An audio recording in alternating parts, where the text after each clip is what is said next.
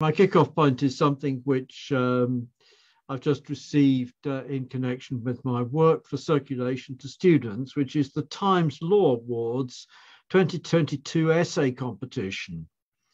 And the question for this year's Times Law Awards student essay competition, sponsored by One Essex Court, is to no, quote, to no one will we sell, to no one will we deny or delay right or justice. Magna Carta, Clause 40. Title, is the state financing the criminal justice system properly? And if not, is privatization a possible solution? Would this mean selling justice? The point, I think, is should be a reasonable illustration of a point which I made in my most recent article in the series, which is that the ancient constitution, the idea of the British ancient constitution, is alive and well in the 21st century. Well, perhaps not quite as well as it might be, but is unambiguous, alive and kicking in the 21st century. And it is still the case that people argue about the rules of Magna Carta, and indeed argue about the Norman conquest and the Treaty of Ligulae and the surrender of England to the papacy by King John, and all the other stuff of this sort is still live politics, and indeed the question of whether Britain could be pulled out of Europe by the royal prerogative without there being an act of parliament, and so on and so on and so on. This is live stuff. Second observation is one which is absolutely immediate politics, very immediate politics. The Owen Paterson story.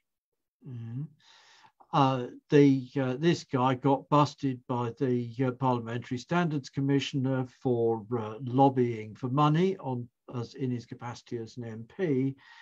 And Boris Johnson's initial view, well, particularly not just of Boris Johnson, but of his government, the initial view of the government was that this was a bad idea, and that they wanted to overthrow both Paterson's condemnation by the Parliamentary Standards Commissioner and indeed the whole parliamentary standards regime. They want to create a new parliamentary standards regime.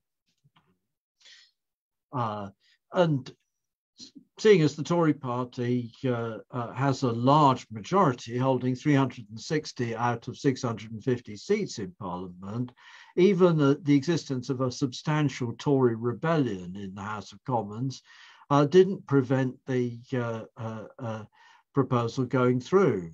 But within 2 days, Boris Johnson did a U-turn. And he did a U-turn essentially because the media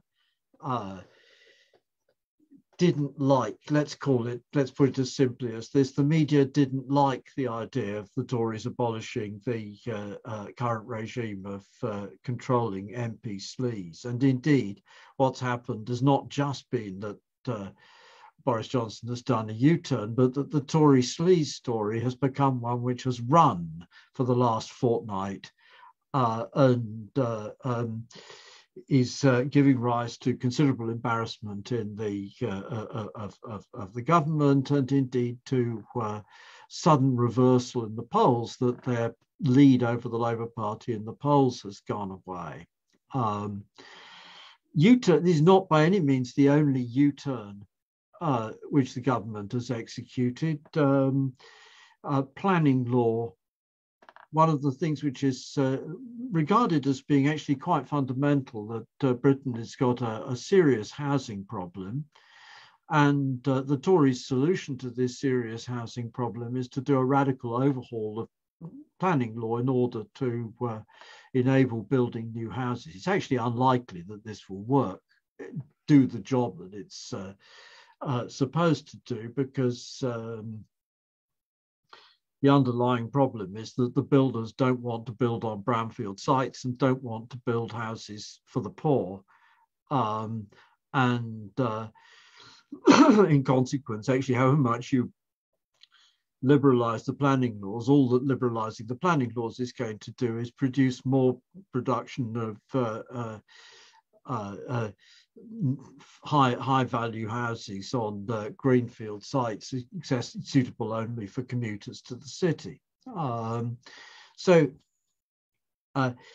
Nonetheless, that was the only policy which they had. The idea of the alternative, which would be to abolish council house sales and set free the councils to build new council housing, is unthinkable, is not only unthinkable to the Tory party, but is also unthinkable to the Labour Party. And in consequence, on the housing question, Parliament society, the political process is gridlocked. It's impossible to reach conclusion to do anything of substance about the housing question. We can see in point of fact the same thing at work in relation to HS2. Now people can have wildly differing views of the merits or otherwise of HS2, the HS2 high-speed line from London to Birmingham, and to be honest, I think the negatives have a good deal on their side. But the reality of the matter is, again, that governments with clear majorities, whether it's the coalition government or the present Tory government, have been unable to force through anything beyond the London to Birmingham stage of HS2. The political process is gridlocked as far as internal affairs is concerned. But this gridlocking of the political process has got nothing to do with the theoretical legal position in the Constitution. The theoretical legal position is the Queen, when she acts in Parliament, is sovereign. She's not sovereign outside of acting in Parliament, but when she acts in Parliament by the assent of the Lords and Commons, House of Lords and House of Commons, she is sovereign. And therefore, a government which has a clear parliamentary majority ought to be able to overcome obstacles, to bulldoze its way through, to create decisive decision-making. It isn't able to do so. The gridlock is coming from political processes, not from juridical processes. Conversely, the United States, where we started from with this discussion, is that the United States Constitution is gridlocked. And that's very much clear. It's quite, we've got Biden unable to deliver anything more than a fairly minimalist infrastructure reform. Okay, it's a lot of money. It's a big bung to the construction firms. But in terms of what his constituents, his supporters voted for, this is not very serious. And he's unable to do that, in essence, because the Democratic Party is split, because the bribe payers to the Democrats have people who they will back them in blocking major change in any which is in any sense in the interests of the working class. And the Republican Party, on the other hand, is solid, and by virtue of the constitutional structure of the United States, the rural classes control the Senate. And from that point of view, the ability of any democratic administration to do anything of any substance other than good favors to high-rate taxpayers is extremely limited. Okay, but nonetheless, is this the case that the US Congress and administrations are gridlocked on everything? No. The reality is that the US Congress and the administrations are not gridlocked on any issue of foreign policy. In spite of the changes in rhetoric between the Trump Obama administration, the Trump administration, and the Biden administration. There is continuity through these three administrations in relation to the policy of pivot to Asia, meaning a policy of developing encirclement and increasingly aggressive encirclement of China, in relation equally to the policy of defense of the Ukraine and the efforts to get the Europeans on side with a shooting war in eastern Ukraine, in relation to sanctions on Iran. It turned out that there was very limited movement by the Obama administration, and while there was sharp movement by the Trump administration, the Biden administration has not significantly rowed back, but has continued to demand from the Iranian government that it make more concessions than those which were made for the nuclear deal under Obama. So the reality is the US, the structure of US politics is characterized by bipartisanship on international and military affairs. And the gridlock which exists is only a gridlock, is not a gridlock against tax cuts for the rich. It's only a gridlock against welfare measures for the poor. It's only a gridlock against measures which would reduce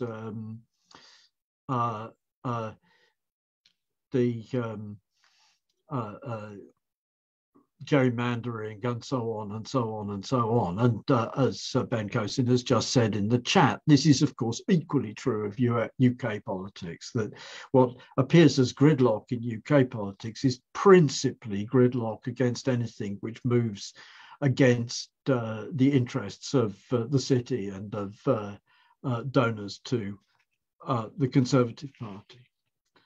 Okay, so what we're talking about then, what we started talking about, what the whole series of articles and the debate has been about, is about the question, is the phenomenon of gridlock on domestic politics in the United States a product of the antiquity of the US Constitution? Conversely, are the various features of British politics a product of the antiquity of the British Constitution, which on any terms is a great deal more antique than the US Constitution, with its monarchy, established church, matters being done by the royal prerogative, a House of Lords. Okay, the House of Lords is now a nominated, primarily a nominated body, but it still includes the bishops and it still includes a significant chunk of hereditary peers, and so on and so on and so on. And in a sense, that's my, at one level, that's my end of story, but I don't want to stop at the end of story.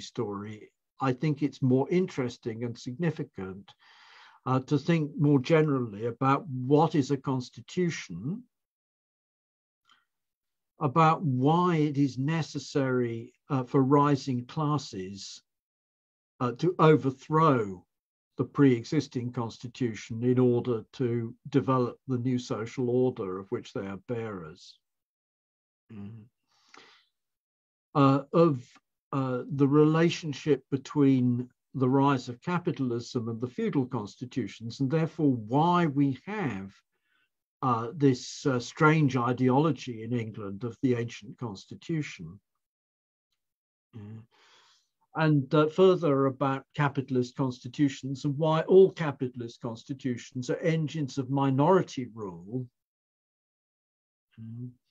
even though they hold themselves out as being, quote, democracies, unquote. That's got nothing to do with, well, it's an ideology which has a limited expression in the right to vote every so many years, but whoever you vote for, the government will get in, as the anarchists rightly say. Okay, so I start then with what's a constitution? And I think that a constitution basically has two sides to it. And the first side is that it's a set of rules and practices of decision making. Now, that set of rules and practices of decision making is characteristically of a state, but we can perfectly well talk about the constitution of a party or the constitution of a private society or a church or a bowls club or whatever the hell it is. The rules and practices, it's important to be clear, are not all legal rules. Now, I want to pin down two aspects of this. The first is if something, the mere fact that something is written down in a statute doesn't make it a legal rule. Legal rules are rules which are justiciable, which a court is willing to enforce if they are understood to be infringed or broken. Now, legal rules, therefore, don't have to be statutory, and indeed an awful lot of both English law and American law is non-statutory, quote, common law, precedent, doctrine, and so on and so forth. Conversely, however, there are rules contained in statute which are not enforceable in any court. And to the extent that they're contained in statute but not enforceable by any court, it's probably best to regard them as ideological statements by government, representations by government about how government will act. The clearest example, just the clearest English example of this is the Education Act 1944, which contains a whole load of provisions about councils providing public schools, about the organization, state schools, about the organization of state schools, about the regulation and government of state schools, etc., etc., etc. And only one justiciable clause. The one justiciable clause is one which actually isn't enforced, which is that every school must have an act of Christian worship every morning. In practice, most schools dodge around this by holding a more or less fuzzy ethics assembly of one sort and another. But the statutory rule, which is enforceable, is just that. We've got actually similar things in the Constitution of the United States. The Constitution of the United States says that the right to declare war is vested in the Congress, bang, in the Congress. Now, on straight originalist understanding of what that meant, i.e. what the guys who drafted this text meant in the late 1700s, it's pretty clear that they meant that the USA was not entitled to engage in military operations on its own initiative outside of the United States without congressional approval. It's not that the president couldn't engage in military operations in defense of the United States in the case the country was invaded, as it was. The last country to invade the United States was the UK in 1812.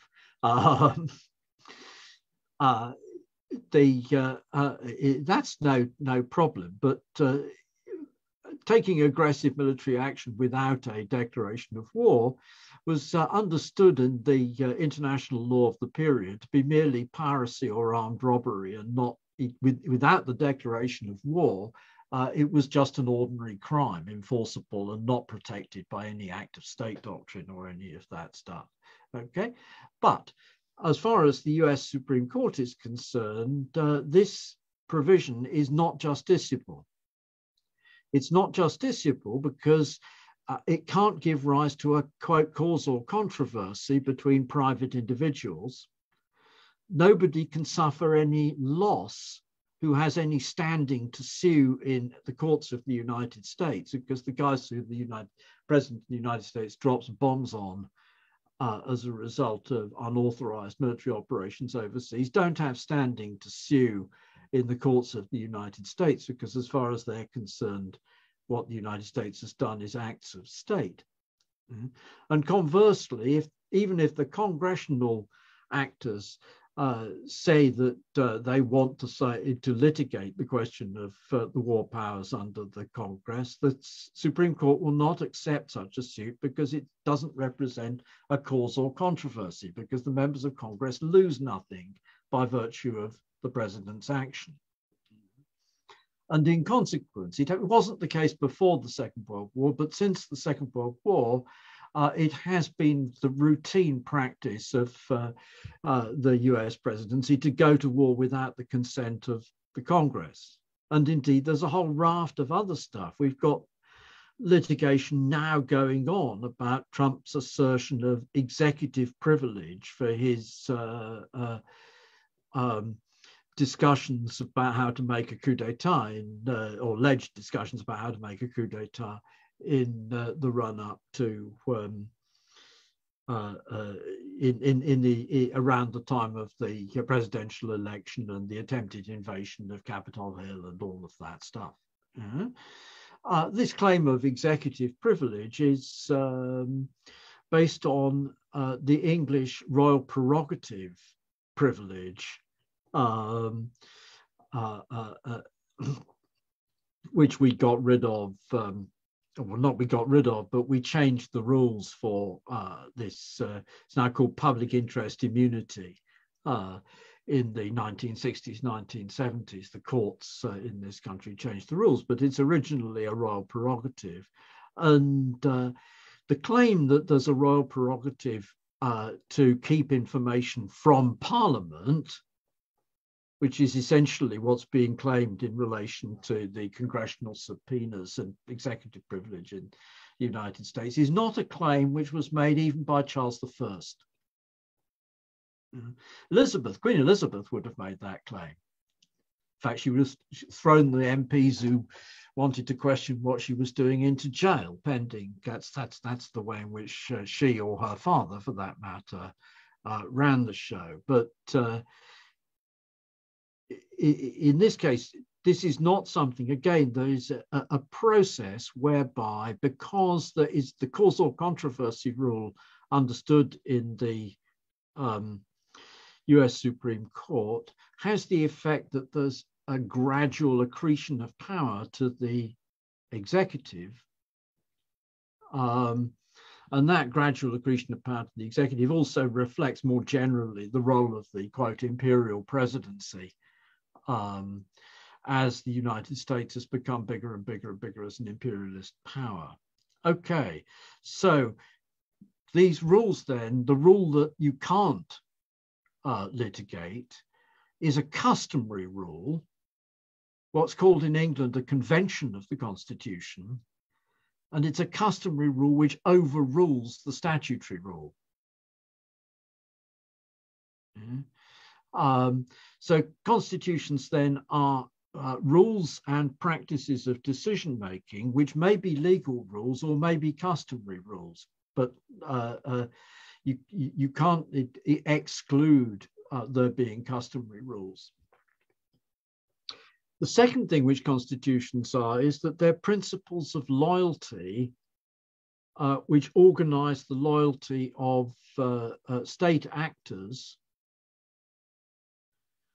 And we need to organize the loyalty of state actors because, other things apart, a state is just a protection racket. A state is just a bunch of guys with guns who point them, or guns, or before that, swords and spears and bows and arrows and stuff like that, who point them at the general public and extract taxes from the general public. Okay, states actually do things which are to a greater or lesser extent useful, but they are vulnerable to exactly the same problem as armies, which if they have a victory and then they break up in order to loot, the army ceases to be an organized force. And there needs to be some organized principle in the organization of the state which holds the state officials back from just stealing things. Not, they do steal things. They're not going to stop stealing things altogether, but it holds them back from stealing things to the point that the whole apparatus collapses. And we can, in fact, see examples. Most recently, the Afghanistan puppet regime. The guys in the state just stole everything, and in consequence, the soldiers didn't get paid and they weren't willing to fight. But in fact, the same thing happened in the last years of the Tsarist regime. The extent of corruption in the logistics apparatus of the Tsarist regime in 1914 to 17 was such that the regime was unable to deliver both food to the cities and food and munitions to the armed forces, which is what triggers 1917. The white armies in the aftermath of 1917 during the Civil War period become very rapidly just gangs of looters. The same thing happens in the collapse of the South Vietnamese regime in 1975. The armed forces break up into disorganized gangs of looters. You don't see so much of it because the North Vietnamese army comes in and takes over, and it is not such an obvious collapse. Okay, so we need the two sides of this, one of which has got rules for decision making, and the other side of it is those rules for decision making also serve as an ideology which holds the state officials back from looting.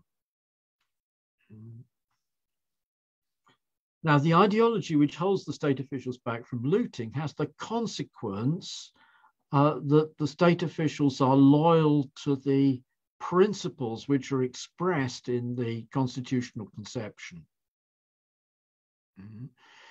And those principles which are expressed in the constitutional conception are the ideas of part of the ideas of the ruling class. So the feudal state is characterized, feudalism is characterized by the split of the exploiting class between the military nobility on the one hand and the clergy on the other hand, with going along with that, the ability of the primary producers to maneuver between the local parson or abbot and the local squire or daimyo. Yeah. With the result that there is substantial growth in the forces of production arising from the ability of the primary producers to reinvest, which doesn't exist in the classical antiquity. In classical antiquity, it has to be, reinvestment has to be from the members of the ruling class. Okay. But how do we understand, because we don't understand the villeins as being outside of society, how do we understand the right to rule? And the answer is the right to rule is given by the personal inherited characteristics of the knight, the gentleman, the baron, the prince, but also, on the other hand, is given by the personal sanctity of the clergyman.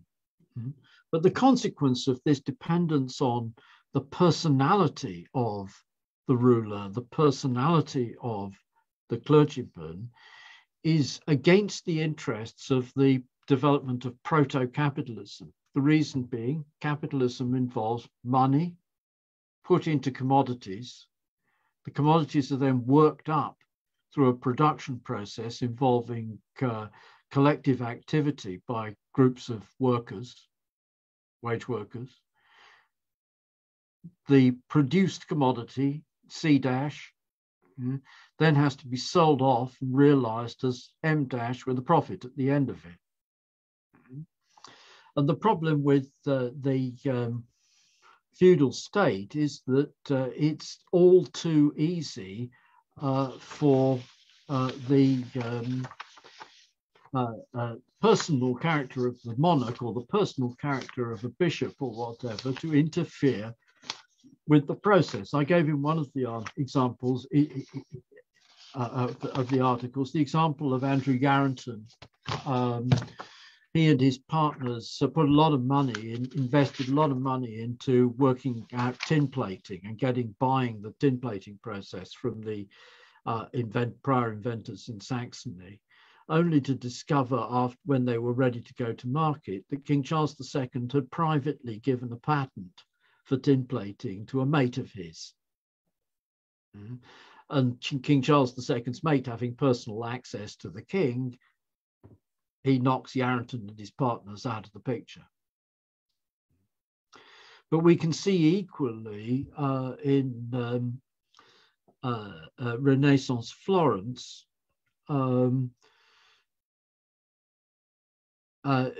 Savonarola gets up he's just one of many, many examples of people in the Middle Ages, gets up an agitation against the currently constituted authorities on the basis that they're tolerating usury and exploitation and stuff which is inconsistent with Christian law. Now, the point is not that Christian law prohibits profit. The point is that Christian law can be read as prohibiting profit, and somebody can get themselves up as a holy man, a sacred man, by arbitrarily interfering with the circulation of capital.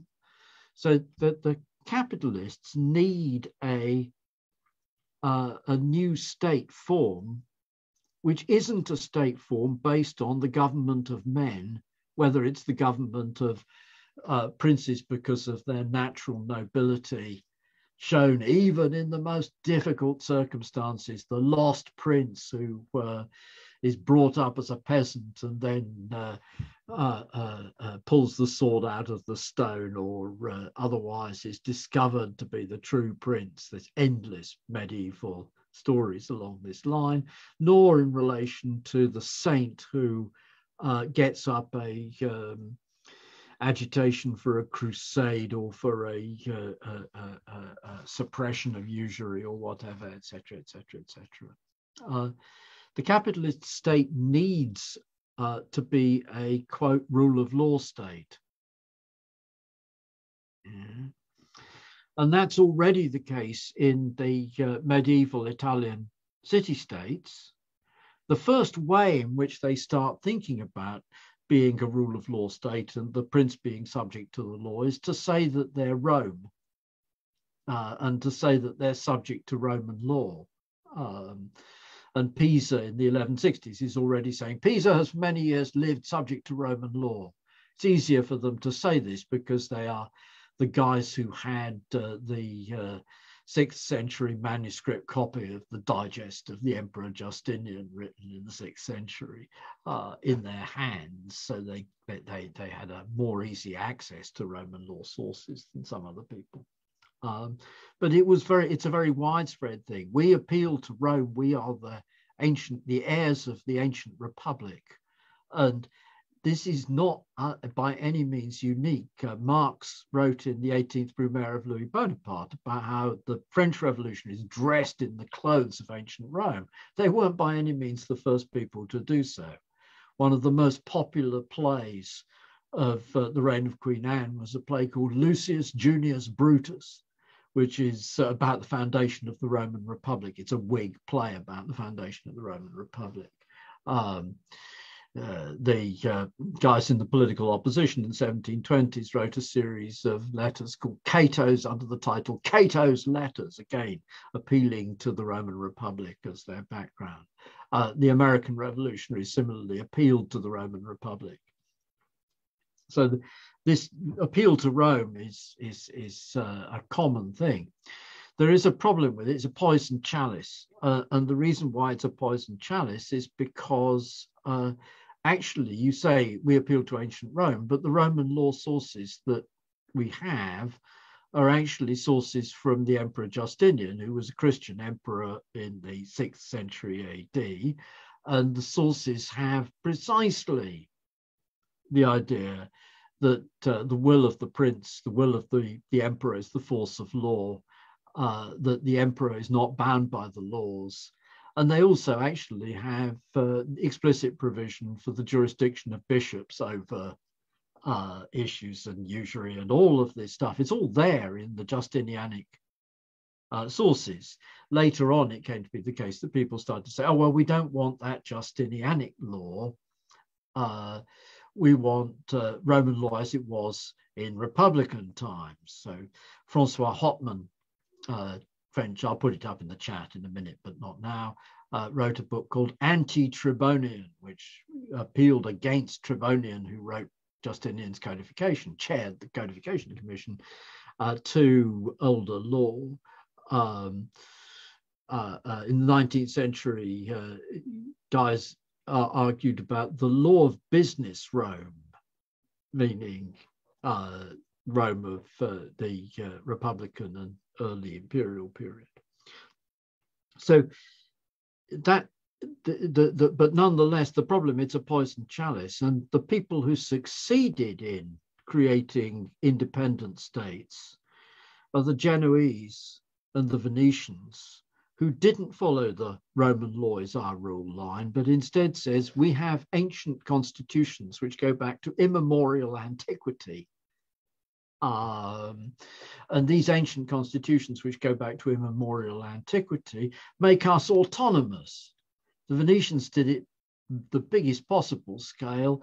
They set up somebody called the Patriarch of Venice, who is supposed to rank equally with the Pope, though of course he's subordinate to the Senate and Council of the Venetian Republic.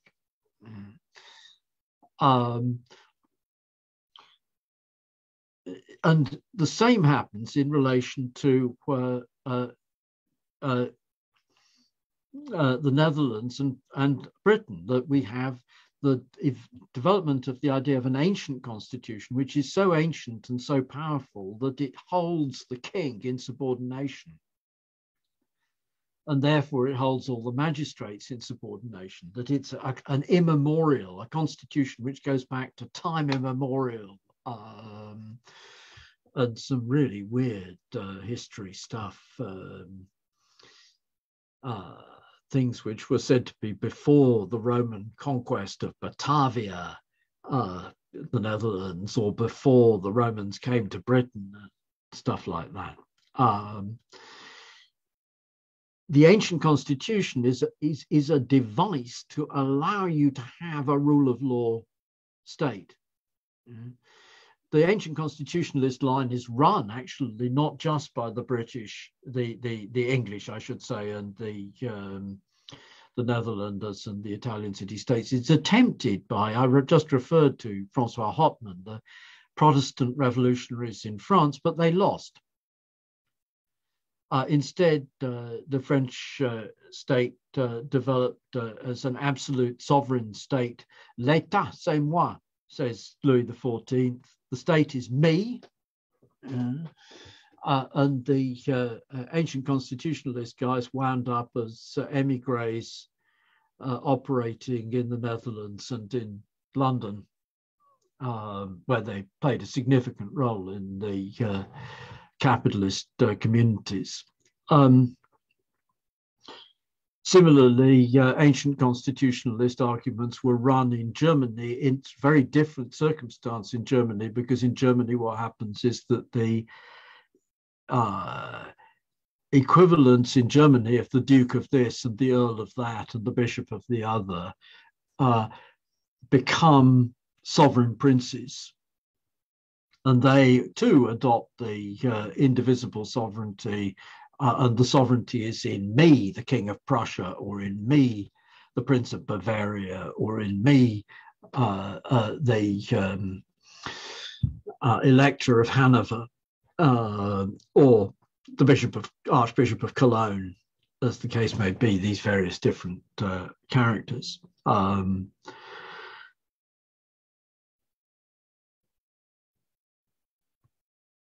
Now, what happens then is these are experiments which allow you to have a rule of law state.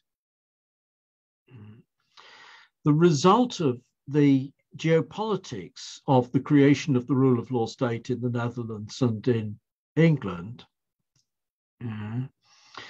is that by the early 1700s, everybody's thinking, or not everybody, but all the sort of guys who would quite like to have something better than the feudal/religious regime are thinking, we want some of that. And they aren't thinking it, however, as this is our ancient constitution. This is the Neapolitan, the ancient constitution of Naples, for example. Rather, they're thinking the English, the Dutch and the English have shown that there is progress, that the world moves forward, that things get better. And this progress is leading towards enlightenment. And the enlightenment then means we can redesign our constitution to make an enlightened constitution, one which is the product not of an remote and hoary antiquity, but of redesign. Now, the redesign is characteristically involves rule of law, and it involves rule of law. The form of it involving rule of law is that you write the constitution down as if it was a statute or the constitution of a town or a club or whatever, college or whatever it might be. All of these things have had written constitutions since the late Middle Ages. But Enlightenment turns out also to be poison chalice for the capitalist class. The reason why Enlightenment is a poison chalice for the capitalist class is that the capitalist constitution, although it needs to be a rule of law constitution, but it also needs to be a regime of minority rule. It has to be a regime of minority rule because the capitalist class is a minority class, because the capitalism which produces the great military capabilities, which produces the geopolitical advantage of the Netherlands and Britain over France, is precisely the form of production in which we go money, commodity, and then production by organized wage workers, commodity, money. It's the unity of the market and the factory, even if the factory that we're concerned with is not steam-driven machines, but wind-driven machines, the big ships and water mill-driven machines, and the large-scale mining operations, foundries, and so on and so on.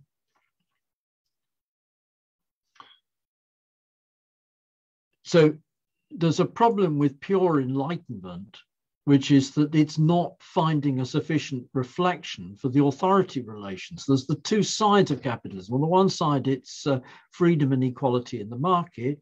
On the other side, it's sharp hierarchical authority relations in the workplace. Both parts of that are capitalism.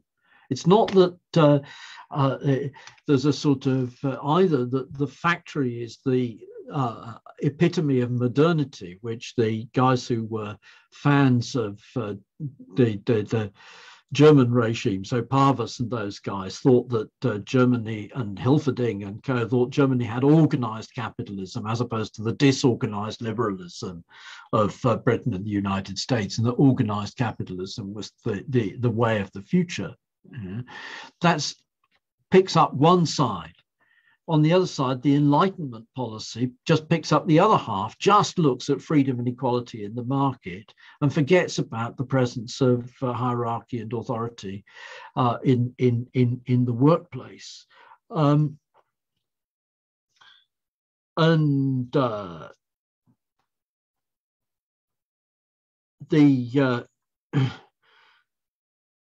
Hence the point that that Enlightenment constitutionalism is contradictory from the point of view of capital. It's problematic. On the one hand, its great advantage over ancient constitutionalism is that you're set free from whatever the hell happened hundreds of years ago.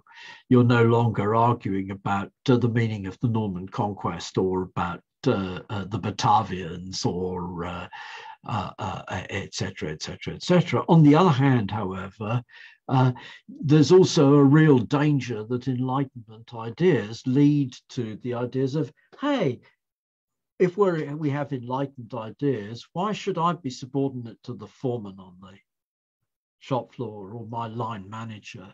Or why should we as small operators of one sort and another be outbribed? Why should it be the case that the big capitalists have priority access to the MPs, which the rest of us don't have? Why might it not be the case, indeed, that there's a future after capitalism? If we accept that there is indeed progress in history, then yeah, there might be a future beyond capitalism. It might not be just stop where we are. We might be able to think in terms of Spencean communism or Owenite cooperation or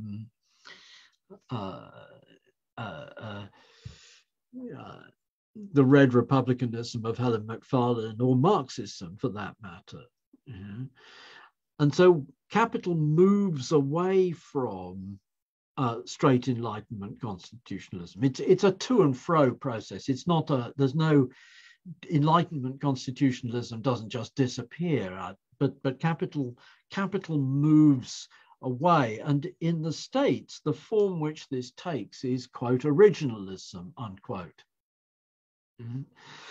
Originalism theoretically says we have to interpret the US Constitution on the basis that what the guys writing in the 1780s meant is the only thing that what the document means.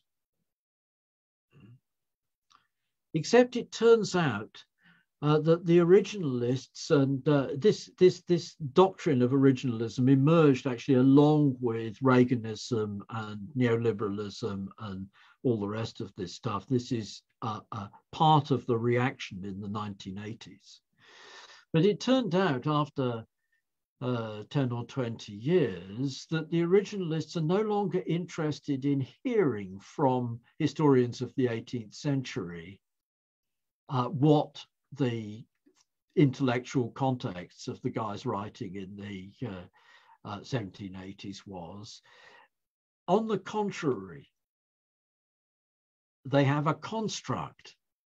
And this historical construct of modern originalism of Antonin Scalia and all these other guys in the US Supreme Court and on the right is a peculiar image of a sort of rose-tinted spectacles image of the past, which has indeed very much the same sort of character as Edward Cook's fantasies of the Anglo-Saxon Parliament and the common belief of the 17th century guys of the Norman yoke, that Norman society, which in fact abolished chattel slavery after the Normans came into England, that chattel slavery disappeared. It had been very widespread and extensive in Anglo-Saxon England.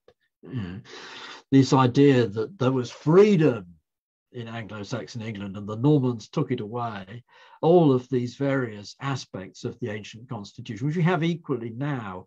The story of the Lord Chancellor, the office of Lord Chancellor goes back to 604 AD. Excuse me? There wasn't a Kingdom of England in 604 AD. All of this sort of fantasy history, the originalists are writing fantasy history of the same sort in relation to the United States, but in relation to a much more recent period of time.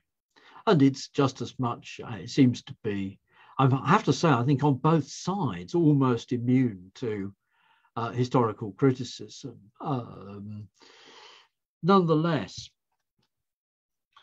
I'm going to jump out of that, and my point was the return of ancient constitutionalism, which I didn't write about in the articles, but I do think is pertinent.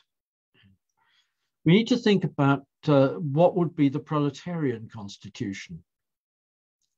We need to think about that because it's a question of what alternative is available to capitalist constitutionalism. Capitalist constitutionalism is about minority rule. The presence of these judicial review institutions And in England, although judicial review is weak, the judicial right to interpret statute can be such as to wipe out the effect of the statute altogether. Dear me. Tiensia against Vision Enterprises in the early 2000s is about a statute which required that the landlord should pay the tenant deposit to an independent stakeholder. And if the landlord didn't pay the tenant deposit to the independent stakeholder, then the landlord was barred from recovering rent. Okay, so then the Court of Appeal, by a 2-to-1 decision in Tiensia, holds that the statute is satisfied if the landlord pays to the independent stakeholder 2 minutes before judgment is given in the actual litigation to recover the rent. The effect of which is to render the statute completely ineffective. So these are all minority rule. We are concerned with the proletariat as a class, as a majority class. I want to be a little, obviously we have to be a little bit cautious about this, but I would say, I think that the proletariat, at least in this country, is a majority class. We need to understand that. In order to understand that, we have to actually count the kids as part of the proletariat, and most of the people who are unemployed, who haven't given up and decided to make a living from petty crime, which is actually a form of small business. On the other hand, the small business operators, of whom there are about 5 million, aren't part of the proletariat.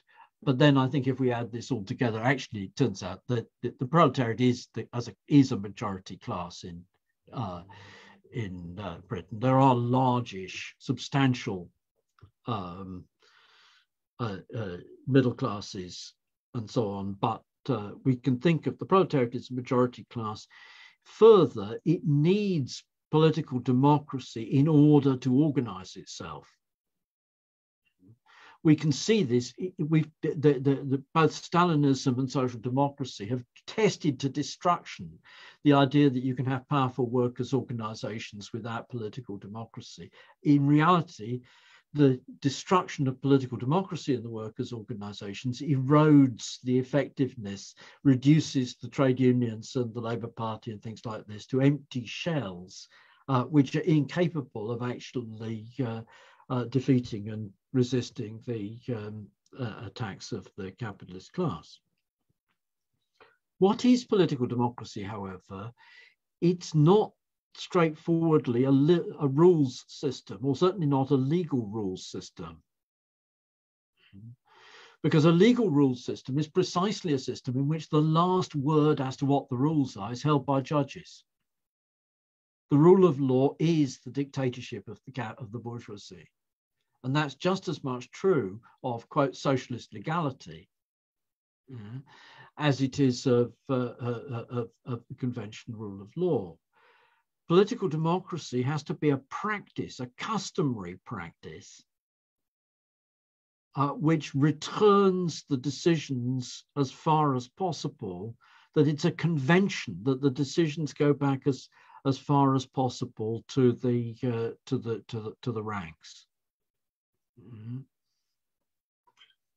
I want to be cautious with this. Paul Cockshott proposed in a text, I can't remember which I wrote against some years ago, universal online referenda with the right of initiative, that anybody has the right to make a proposal.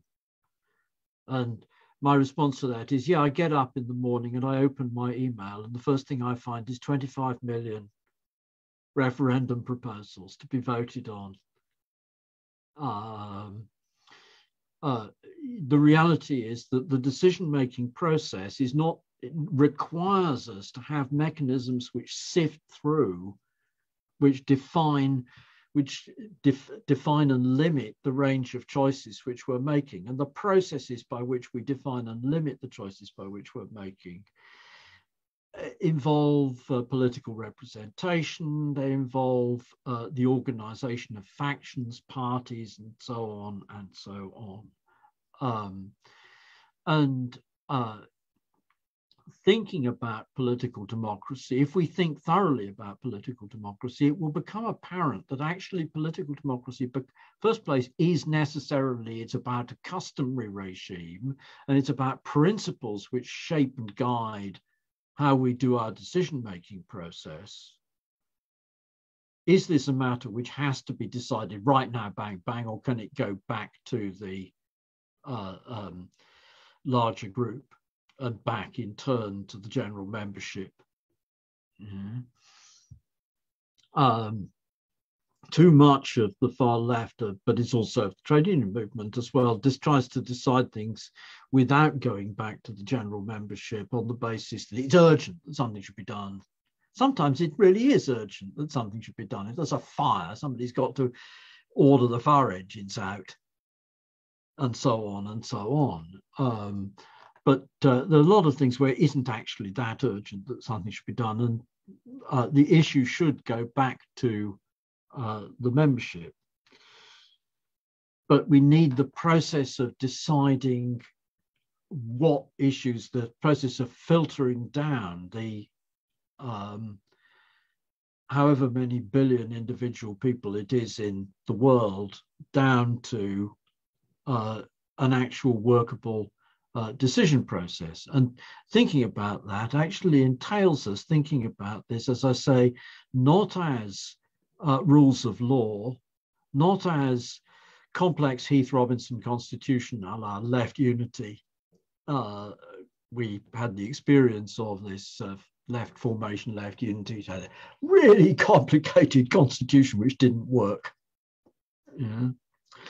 But as political practice and political custom and political principle, that why have I raised this in this context is because actually that's essential, that we think democracy outside of thinking of the juridical. We think democracy in terms of the custom and practice, and not in terms of the juridical constitution, and not in terms of the judge as savior from on high to deliver us. That's it. I'm finishing there.